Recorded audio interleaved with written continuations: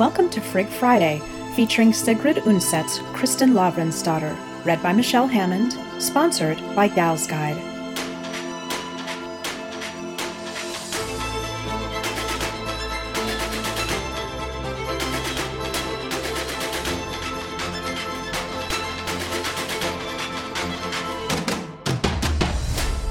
Kristin Lavransdatter by Sigrid Undset, winner of the Nobel Prize in Literature.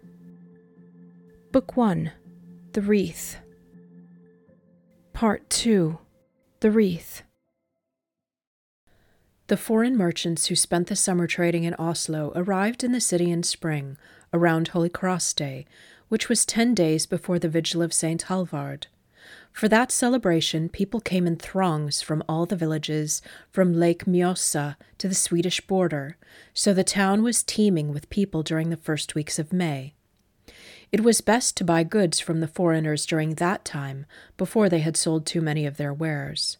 Sister Potentia was in charge of the shopping at Nonneseter, and on the day before the Vigil of St. Halvard, she had promised Ingebjorg and Kristin that they could go along with her into town.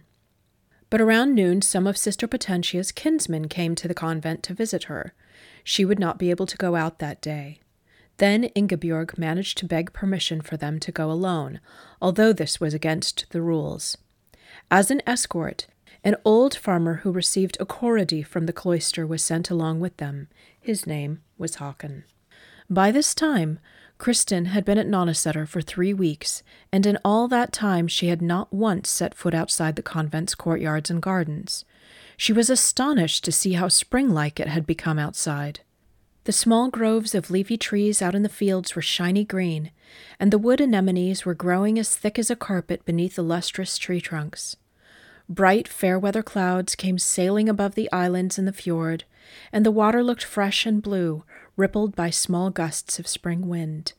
Ingebjorg skipped along, snapping off clusters of leaves from the trees and smelling them, turning to stare at the people they passed, but Håkon reproached her. Was that the proper way for a noble maiden to act, and one who was wearing convent attire at that? The maidens had to take each other by the hand and walk along behind him, quietly and decorously, but Ingebjorg let her eyes wander and her mouth chatter all the same, since Håkon was slightly deaf. Kristin now wore the garb of a young sister, an undyed pale gray homespun dress, a woolen belt and headband, and a simple dark blue cloak with the hood pulled forward so that her braided hair was completely hidden. Håkon strode along in front of them with a big brass-knobbed stick in his hand. He was dressed in a long black coat with an Agnus Dei made of lead hanging on his chest and a picture of St. Christopher on his hat. His white hair and beard were so well brushed that they glinted like silver in the sun. The upper part of the town, from the Nuns' Creek and down toward the Bishop's Citadel, was a quiet neighborhood. There were no market stalls or hostelries, only farms belonging mostly to gentry from the outlying villages. The buildings faced the street with dark and windowless timbered gables. But on this day, the lane was already crowded up there, and servants were hanging over the farm fences, talking to the people walking past. As they came out near the Bishop's Citadel, they joined a great throng at the marketplace in front of Halvard's Cathedral and Olav's Cloister.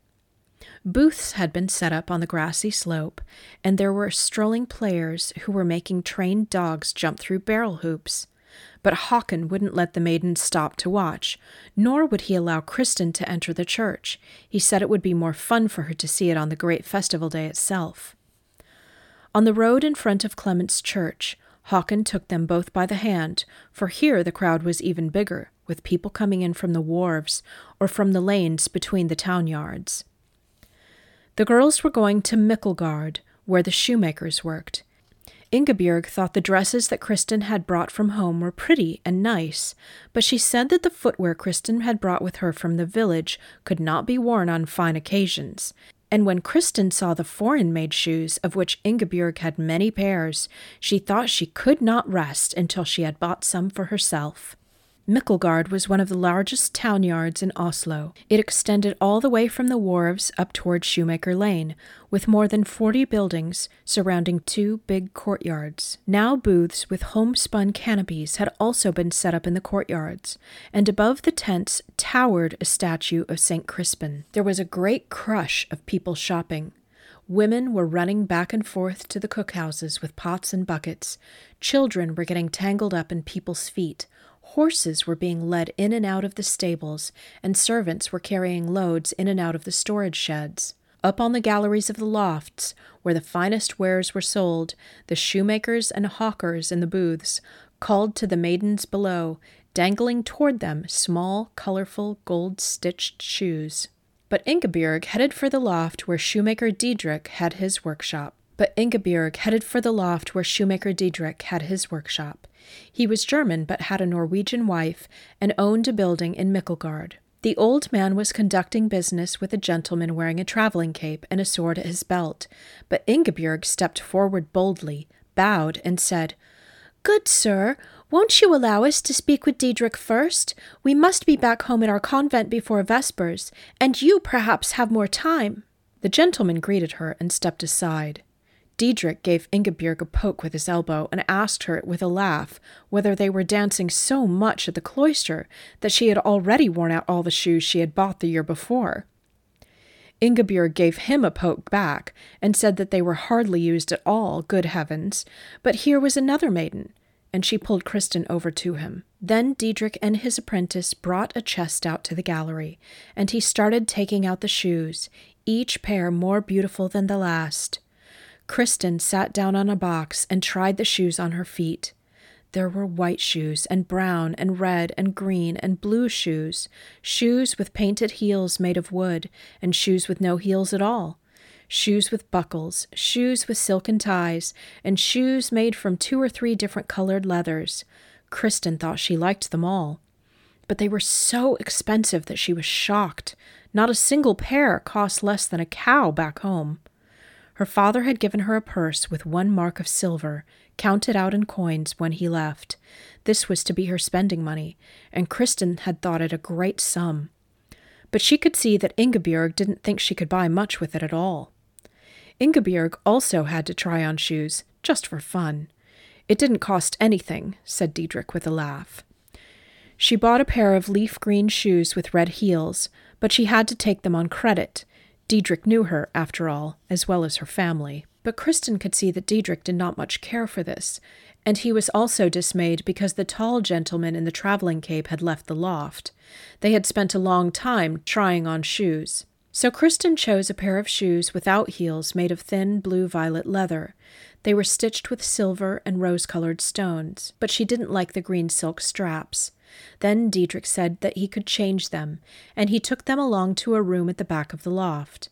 There he had boxes of silk ribbons and small silver buckles, things which shoemakers were actually not allowed to sell, and many of the ribbons were too wide and the buckles too big for shoes anyway. Both Kristin and Ingebjorg had to buy a few of these odds and ends, and by the time they had drunk a little sweet wine with Diedrich, and he had wrapped up their purchases in a homespun cloth, it had grown quite late, and Kristin's purse had grown much lighter. When they came out onto East Lane again, the sun was quite gold, and the dust from all the traffic in the town hung like a faint haze over the street. It was so warm and lovely, and people were arriving from Eikeberg with great armfuls of new foliage to decorate their houses for the holiday. Then Ingebjorg decided that they should walk out toward Geita Bridge. On market days there was always so much entertainment going on in the paddocks along the river, with jugglers and fiddlers. Ingebjorg even heard that a whole ship full of foreign animals had arrived, and they were being displayed in cages down on the shore. Håkon had had some German beer at Mikkelgard, and was now quite amenable and in good spirits, so when the maidens took him by the arm and begged so nicely, he relented, and the 3 of them walked over to Eikeberg. On the other side of the river there were only a few small farms scattered along the green slopes along the river, and in the steep incline. They went past the Minorites' cloister, and Kristin's heart shrank with shame, for she suddenly remembered that she had wanted to offer most of her silver for Arna's soul. But she had not wanted to speak of this to the priest at Nonneseter. She was afraid of being questioned. She had thought that perhaps she could go out to visit the barefoot friars in the pastures to see whether Brother Edvin had returned. She would have liked so much to meet him, but she didn't know how properly to approach one of the monks or to broach the topic, and now she had so little money left that she didn't know whether she could afford a mass. Maybe she would have to settle for offering a thick wax candle. Suddenly they heard a terrible roar from countless voices out at the paddock on the shore. It was as if a storm were passing over the swarm of people gathered there. And then the whole crowd came rushing up toward them, shrieking and hollering. Everyone was running in wild terror, and several people screamed to Håkon and the maidens that the leopards were loose. They raced back toward the bridge, and they heard people shouting to each other that a cage had tipped over, and 2 leopards had escaped. Someone also mentioned a snake. The closer they came to the bridge, the greater the crowd. A baby fell from a woman's arms right in front of them, and Håkon stood over the little one to protect him. A moment later, Kristin and Ingebjorg caught a glimpse of the old man far off to one side, holding the child in his arms, and then they lost sight of him. At the narrow bridge, the mob surged forward so fiercely that the maidens were forced out into a field. They saw people running along the riverbank. Young men jumped into the water and began to swim, but the older people leaped into the moored boats, which became instantly overloaded. Kristin tried to make Ingebjorg listen to her. She screamed that they should run over to the Minorites' cloister. The gray-cowled monks had come rushing over and were trying to gather the terrified people. Kristin was not as frightened as her friend, and they saw nothing of the wild animals, but Ingebjorg had completely lost her head. The swarms of people surged forward again, and then were driven back from the bridge because a large crowd of men who had gone to the nearest farms to arm themselves was now headed back, some on horseback, some running. When Ingebjorg was almost trampled by a horse, she gave a shriek and took off up the hill toward the forest. Kristin had never imagined that Ingebjorg could run so fast. She was reminded of a hunted boar, and she ran after her so that they wouldn't become separated. They were deep inside the forest before Kristin managed to stop Ingebjorg on a small pathway, which seemed to lead down toward the road to Trelleborg. They paused for a moment to catch their breath.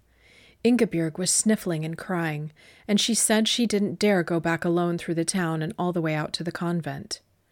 Kristin didn't think it was a good idea either, with so much commotion in the streets.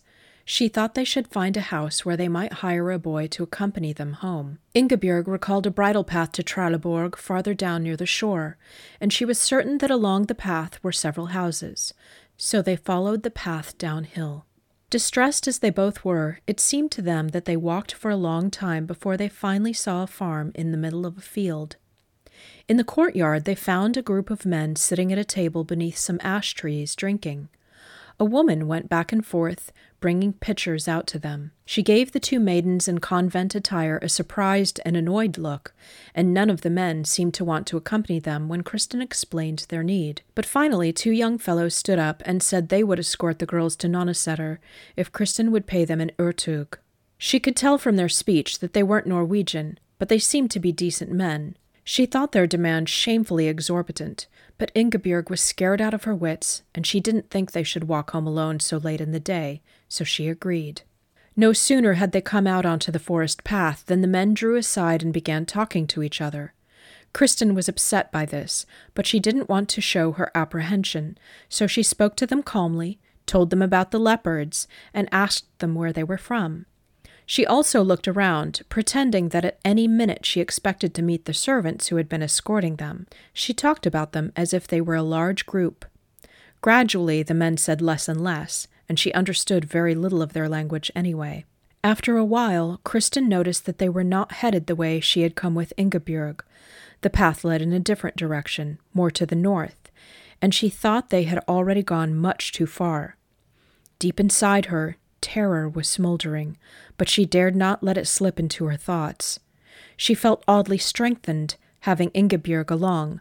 The girl was so foolish that Kristin realized she would have to handle things for both of them.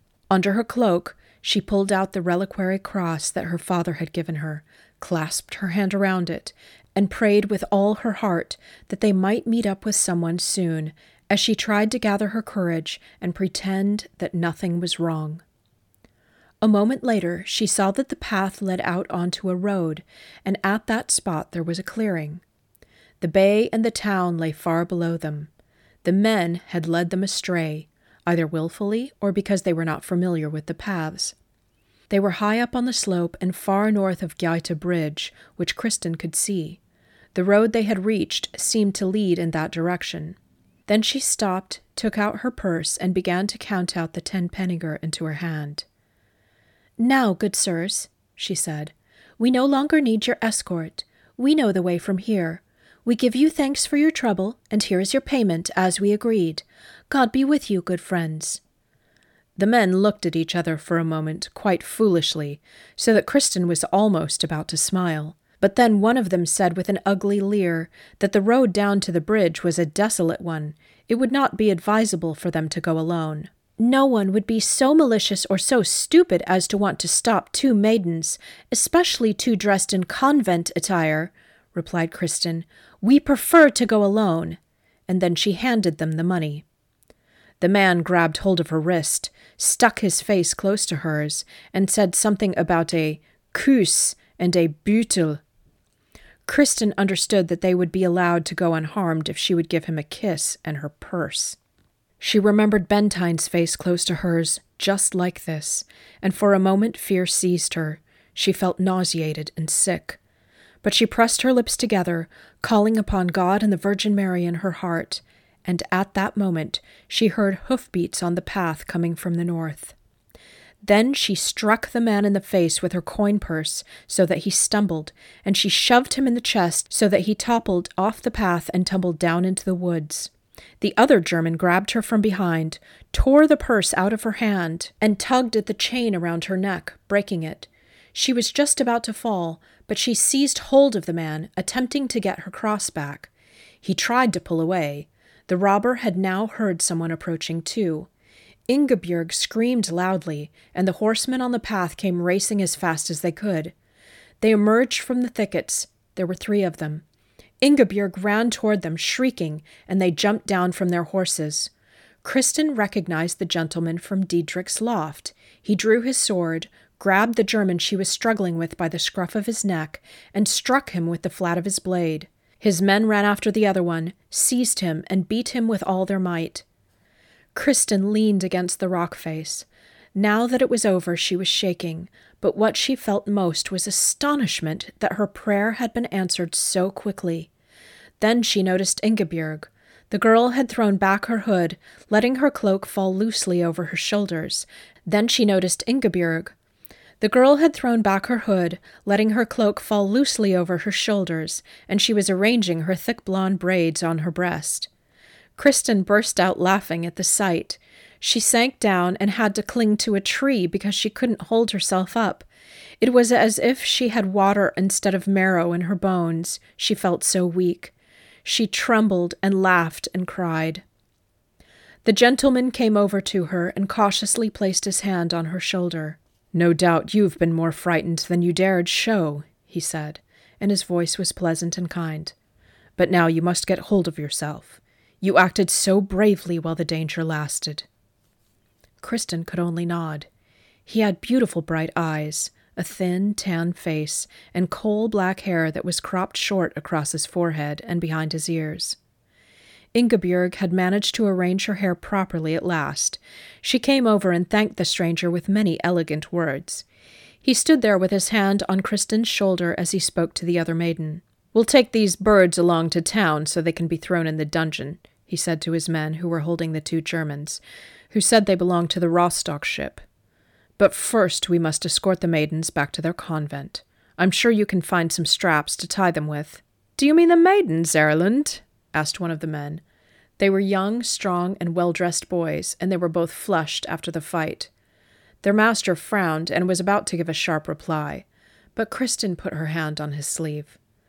"Let them go, kind sir." She gave a small shudder. "My sister and I would be most reluctant to have this matter talked about." The stranger looked down at her, bit his lip, and nodded as he gazed at her. Then he gave each of the prisoners a blow on the back of the neck with the flat of his blade so that they fell forward. "Get going," he said, giving them a kick, and they took off as fast as they could. The gentleman turned back to the maidens and asked them if they would like to ride. Ingebjorg allowed herself to be lifted up into Erlend's saddle, but it turned out that she couldn't stay in it. She slipped down again at once. He gave Kristin a questioning look, and she told him that she was used to riding a man's saddle. He grasped her around the knees and lifted her up. She felt a thrill pass through her, sweet and good, because he held her away from himself so carefully, as if he were afraid to get too close to her. Back home, they had never paid attention if they pressed her too close when they helped her onto her horse. She felt so strangely honored. The knight, as Ingebjorg called him, even though he wore silver spurs, offered the other maiden his hand, and as men leaped onto their horses, Ingebjorg now wanted them to go north, around the town, along the foot of the Ryan Hills, and the Marta outcrop, not through the streets.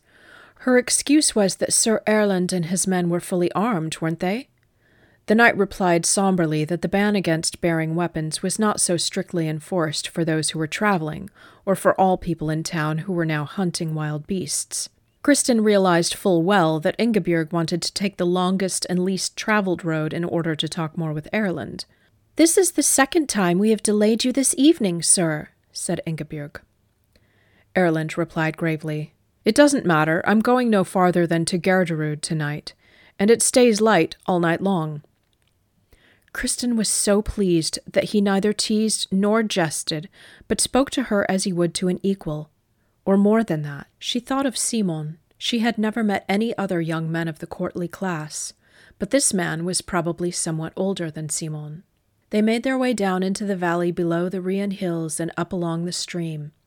The path was narrow, and the young leafy bushes flicked wet, fragrant branches at Kristin. It was a little darker down there. The air was chill, and the foliage was wet with dew along the stream bed. And the hooves of the horses sounded muffled against the damp, grass-covered path. Kristin swayed in the saddle. Behind her she could hear Ingebjorg talking, and the stranger's dark, calm voice. He didn't say much, answering as if preoccupied, as if he were feeling the same as she was, thought Kristin. She felt so strangely drowsy, but safe and content now that all the events of the day had slipped away. It was like waking up as they emerged from the forest out onto the slopes below the Marta outcrop. The sun had gone down, and the town and the bay lay below them in clear, pallid light. The ochre ridges were limed with bright yellow beneath the pale blue sky. Sounds carried a long way in the quiet of the evening, as if they were coming from the depths of the cool air. From somewhere along the road came the screech of a wagon wheel, and dogs barked to each other from farms on opposite sides of the town.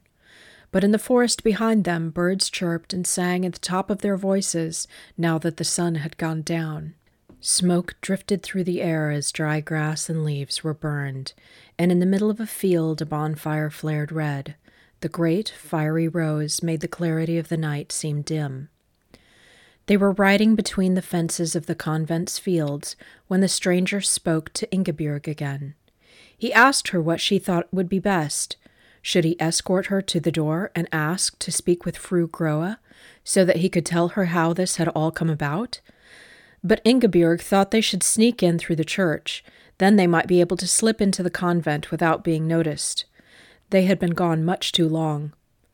Perhaps Sister Potentia had forgotten them because of the visit from her kinsman. It didn't occur to Kristin to wonder why it was so quiet in the square in front of the west entrance of the church. Usually there was a great hubbub in the evening as people from the neighboring area came to the nuns' church, and all around stood houses where many of the lay servants and Carodians lived. This was where they said farewell to Erlend. Kristin paused to pet his horse. It was black, with a handsome head and gentle eyes. She thought it looked like Morven, the horse she had ridden back home when she was a child. "What's the name of your horse, sir?" she asked as the animal turned his head and snuffled at the man's chest. "Bayard," he said, looking at Kristin over the horse's neck. "You asked the name of my horse, but not mine?" "I would indeed like to know your name, sir," she replied with a little bow. "Erlend Niklausen is my name," he said. "Then we must thank you, Erlend Niklausen, for your good assistance tonight," replied Kristin, giving him her hand. Suddenly her face flushed bright red, She pulled her hand halfway out of his grasp. "Fru Ashild Gautisdottir at Dovra. Is she your kinswoman?" she asked. She saw with surprise that he too turned blood-red. He let go of her hand abruptly and replied, "She is my mother's sister.